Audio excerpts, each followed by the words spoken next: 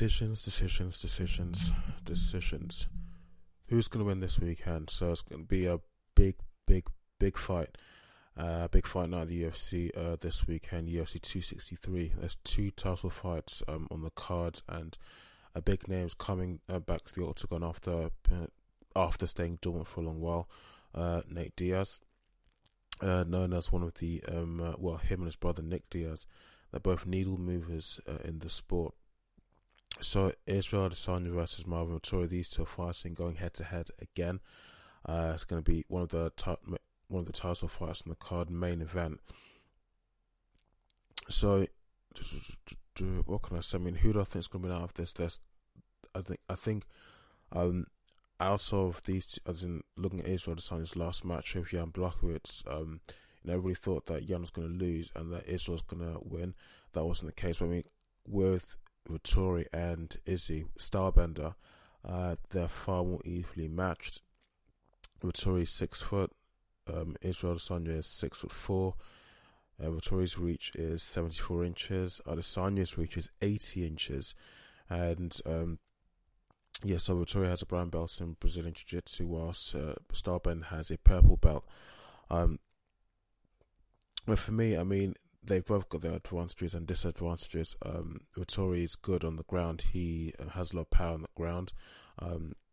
So for me, if he gets his hands on Adesanya, wants to take him down to the ground in a takedown, then for me, I think Adesanya is going to be in trouble, because Vettori will hold him there, keep him there, and just get a submission, or there's TKOs or a knockout. But he will surely definitely be able to keep him down there, control him, and just do plenty of damage, and gradually, eventually, get a submission out of the guy. So yeah, where Starbender has the advantage to be on his feet whilst he's standing up. His stand up is good. He's fast. He's athletic.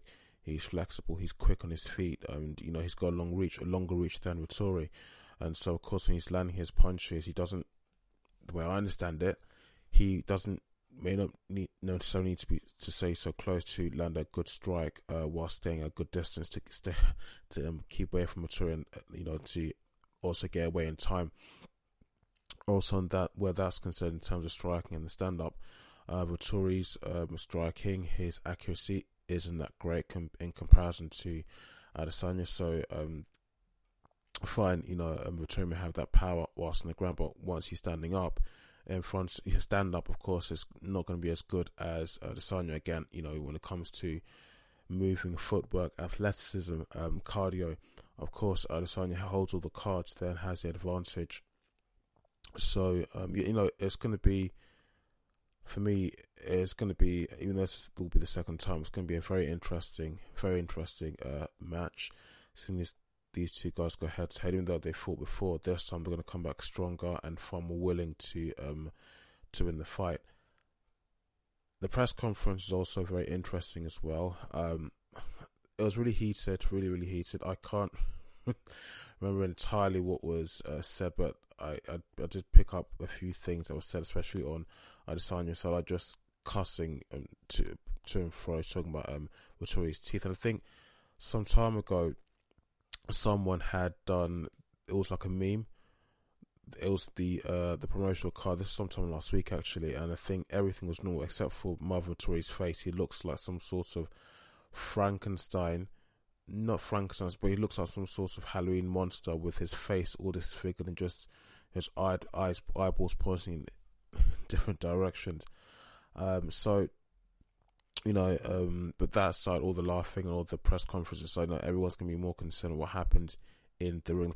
The trash talking, as they call it, in the press conference, that's to sell the fight. Okay, that's great.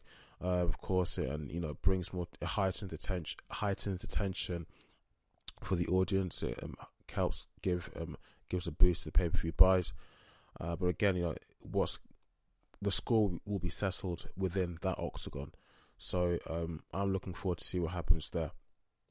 For me, so who would I think will win out of these two guys? I think it will be, I'm going to go Starbender on this one, because Starbender has the speed and athleticism, and even though at UFC 259 when he was fighting against Jan Blachowicz. Blachowicz is much heavier, much bigger than Vettori. Vettori is much more evenly matched to Adesanya, so it's going to be a much more fair level playing field. Even if the fight is different weight classes, but still a fight's a fight. It's going to be a much more level playing field because the two guys, their stats, their reach, and their height, and their weight is a lot more closely matched to the other opponent. So, but again, I'm going to go with Izzy on this one because he has he can throw the punches and move at the same time. And before you get the person down to a takedown, you have to be able to hold on to them and then try and bring them down, at least even if you do it through a clinch. So, yeah, I'm going to go with Israel Adesanya on this one. Stylebender, I'll put my betting money on him. Now moving on to the next fight, which is almost like a rematch again, because of the last fight that they had back at UFC 256, that was a no contest. It wasn't a no contest. It was a majority draw. So it was a very entertaining fight, very, very entertaining fight indeed. These two guys looked like really going at it, fighting to the death. Especially, but I mean, it was a draw. But if the judges were going to make up their minds and just kind of make a decision, because they didn't really make a decision for that fight. At least if they made a decision, then one of these guys would know where they stand. Whether the winner or the loser, whether the rankings change or not. For me, the last fight, UFC 256, where they fought before, I would have said that Figueiredo was the winner of that fight. Brandon, of course, did perform really well. He did, but for Figueiredo, you could clearly see that he was the guy who was having the upper hand. I mean, he was really fighting ferociously, or at least at the beginning of the fight, anyway. But for me, overall, he probably was, fighting just a little bit better. But hey, the judges, even Dana White can't really influence what the judges think. So this time around, again, it's going to be an interesting fight.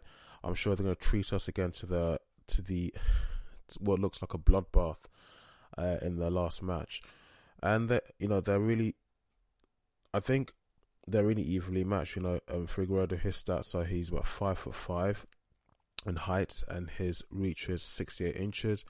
His opponent, his height is 5'7", his reach is 70 inches, and each of them are a black belt in Brazilian Jiu-Jitsu. So they are, they're really, really, really closely matched, really, really closely matched. So that's probably one of the reasons as to why they fought like they did, as in they gave each other hell in that cage back at UFC 256.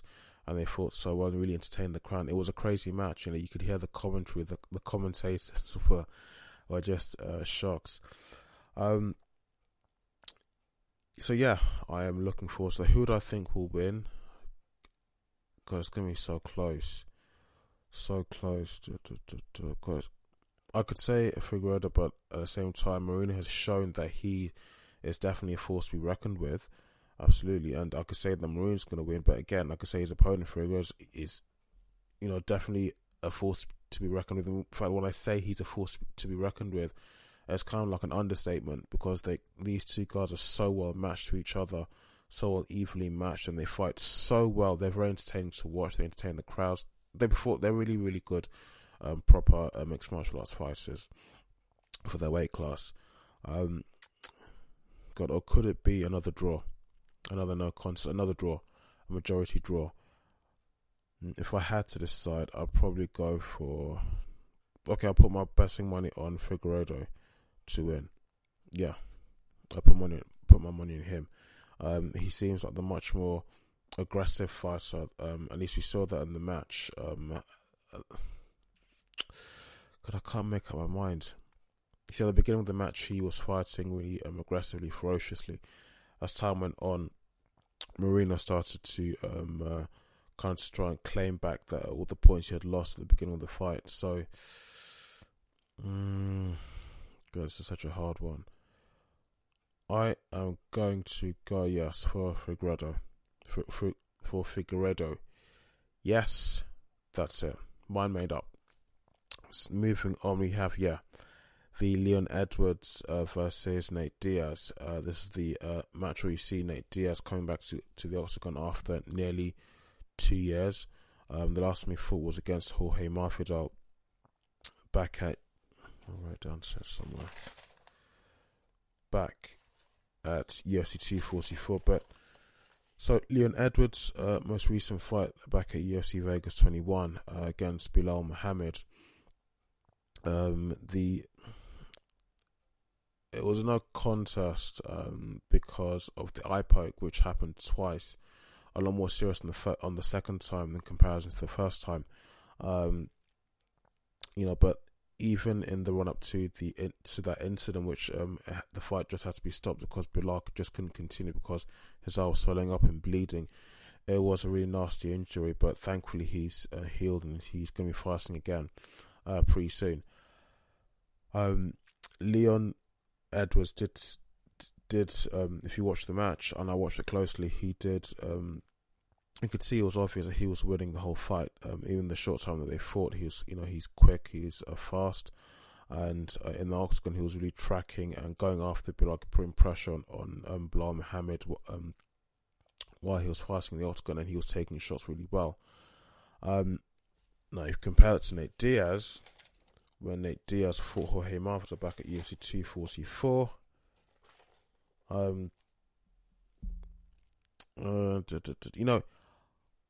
I put a small poll on my Instagram stories just the other day, and quite a few people actually were saying that Leon Edwards would win. Even someone who I know, one of my kickboxing coaches, who is really well involved in the sport. In fact, he's going to be having his first professional fight soon with bare knuckle fighting and championship. If he's watching this, he'll know who he is. He voted that Leon Edwards would win. I was thinking, why would you? There's a reason why they say that the Diaz brothers are needle movers, and so I went and watched Nate Diaz's most recent fight, and okay, now I understand why people voted the way they did. And I understand why this particular person voted the way they did. I would have thought naturally they would have gone the other way and voted for Nate Diaz to come out as the winner in this fight.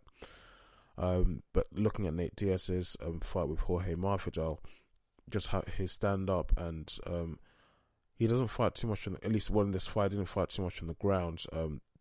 As one of the commentators was saying with Joe Rogan, that he fights a lot better off his back whilst he's standing up. His stand-up is a lot better than his ground game. Also, he has a skin condition that once he starts taking shots... I mean, if you look at this fight with these two guys, Jorge Masvidal has barely a scratch on his face. You know, there's no injuries, no open wounds, no blood. Whilst Nate Diaz, his face is just a complete fucking mess. And it just looks horrible. And anyone who's fighting with that sort of blood and all sorts of just mess all over your face, of course, it is going to compromise and affect how you perform in the fight. So for me, I'm going to go for Leon Edwards. He's going to come out as the winner for this fight. Faster, quicker, like Nate Diaz, he puts pressure on his opponent, fine. But Leon Edwards looks like he's going to has that advantage over Nate, that he seems just fast and a bit sharper in the octagon. I'm not going to ramble on about that too much, but that's my prediction for those three fights, and it's been confirmed by Dana White that the winner of this fight will get a title fight with Colby Covington. So if Nate Diaz does win, and that's not impossible, excuse me guys, if Nate Diaz does win this fight, and that's not impossible, then that fight between Nate Diaz and Colby Covington is going to be huge, and there's going to be a lot of pay-per-view buys. Probably not on the same level as, let's say, if it was a Conor McGregor fight or a Khabib or GSP fight, if those two guys were still actively competing in mixed martial arts. But still, there'll be a lot of interest shown shown in that fight by viewers, by fight fans. So PFL 4. This new girl who's coming from boxing, Clarissa Shields, her first debut match in PFL against Brittany Elkin. There's not much I can say, but I thought I'd look into it because it seems like a really interesting show. Like there's something special about her. So I looked at the fight, and yeah, she seems really good. I mean, for her debut, her performance was really impressive. And looking at her boxing career, she's fought about 11 times, hasn't lost a single match. Could that be a reason as to why she performed so well in her debut? Maybe it could have one or two contributory factors, or maybe her endurance was really high. It taught her how to last endurance-wise in the octagon there for a long time, at least to fight to the end, at least fight until you win, get a submission, TKO, or a knockout. But yeah, there's not much else to say. It was impressive. It was an impressive fight, and from what I can see, if she won this fight, her debut, then of course, definitely there's no doubt that we're hearing or seeing a lot more of her, and maybe, not sound sillier, but maybe she's about 26, 27 years old now. We may see her in the UFC in some time in the future. So I think last but not least, mixed martial arts, MMA news. Not mixed martial arts. Let's say the acronym MMA news. So Paulo Costa recently, and this is of course nothing new to people.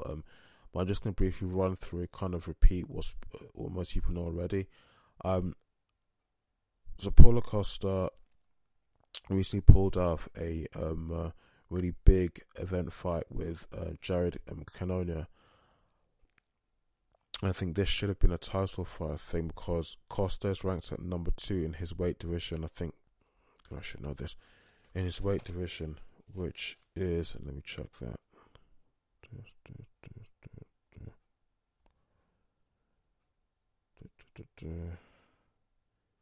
Yes, I think he's ranked as number 2 in the UFC middleweight rankings in the UFC middleweight weight division.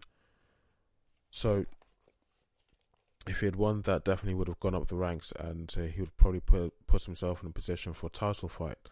But the reason why he actually cancelled the fight, withdrew himself from the fight, was because of the salary. He wasn't happy. He isn't happy, but we keep talking about in past tense. But it's still an ongoing issue as far as he is concerned. He is not being paid the salary that he thinks he's deserving of.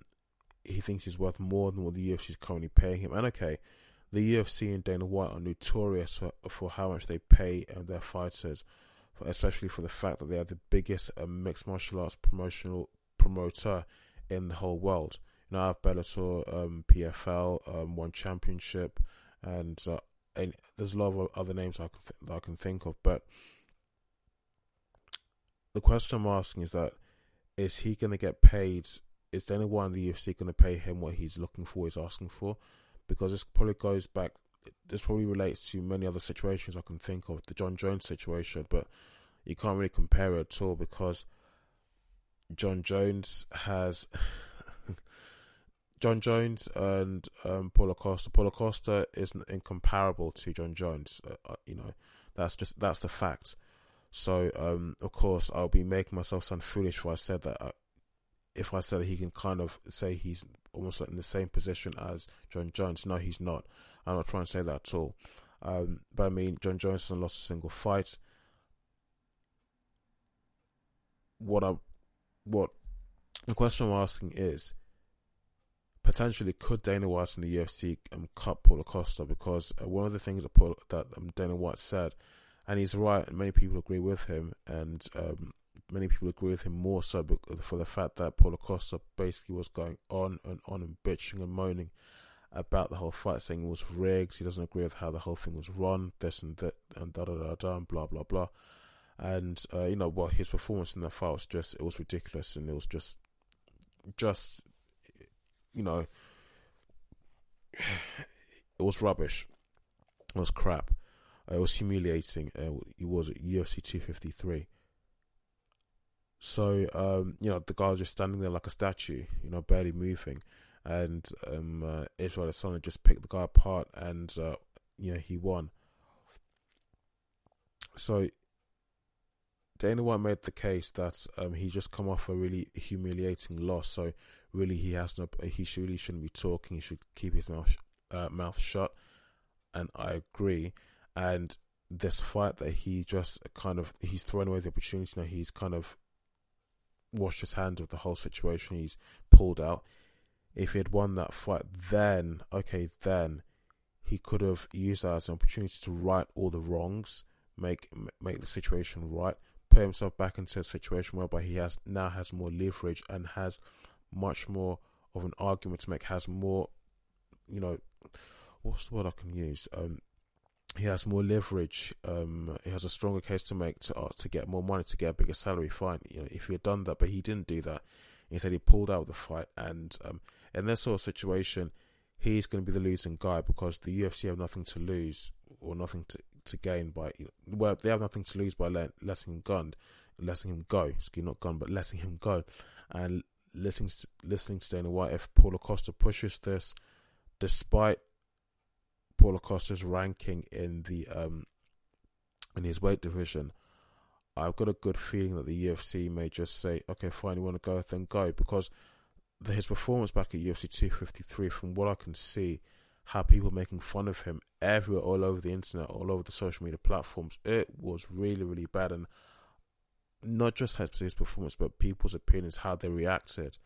The mixed martial arts community, the sort of reaction that they had towards his loss, it was, people were, it's just, he didn't even really do anything in that fight. So when it comes to this situation whereby he's asking for more money, it's like, well, you should fight first, perform first, win back all those points that you lost, and then come back to the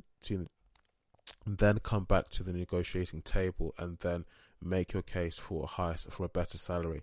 Until then, you really don't have a leg to stand on, because his performance at UFC 253 was woeful. So, guys, I think I'm gonna wrap this up here. There's not much else going on that I'm yet to talk about that's happening in the mixed martial arts community or the sports itself. So I'm not gonna ramble on for too long. So yes, you can listen to my podcast on Spotify, on Apple, on Google Podcasts, and you can follow me on Instagram and Twitter. On Instagram, my name's IkoJarko1. On Twitter and on Facebook, my name's IkoJarko. And I keep getting so tongue twisted. Wow. What else was I going to say? Yeah, so I may be expanding my podcast a little bit. But I've been approached by one or two people who'd like to co-host with me. So that's something that might be in the works, in the pipeline. So let's see how it goes. But until then, guys, thanks again and take care. Bye bye.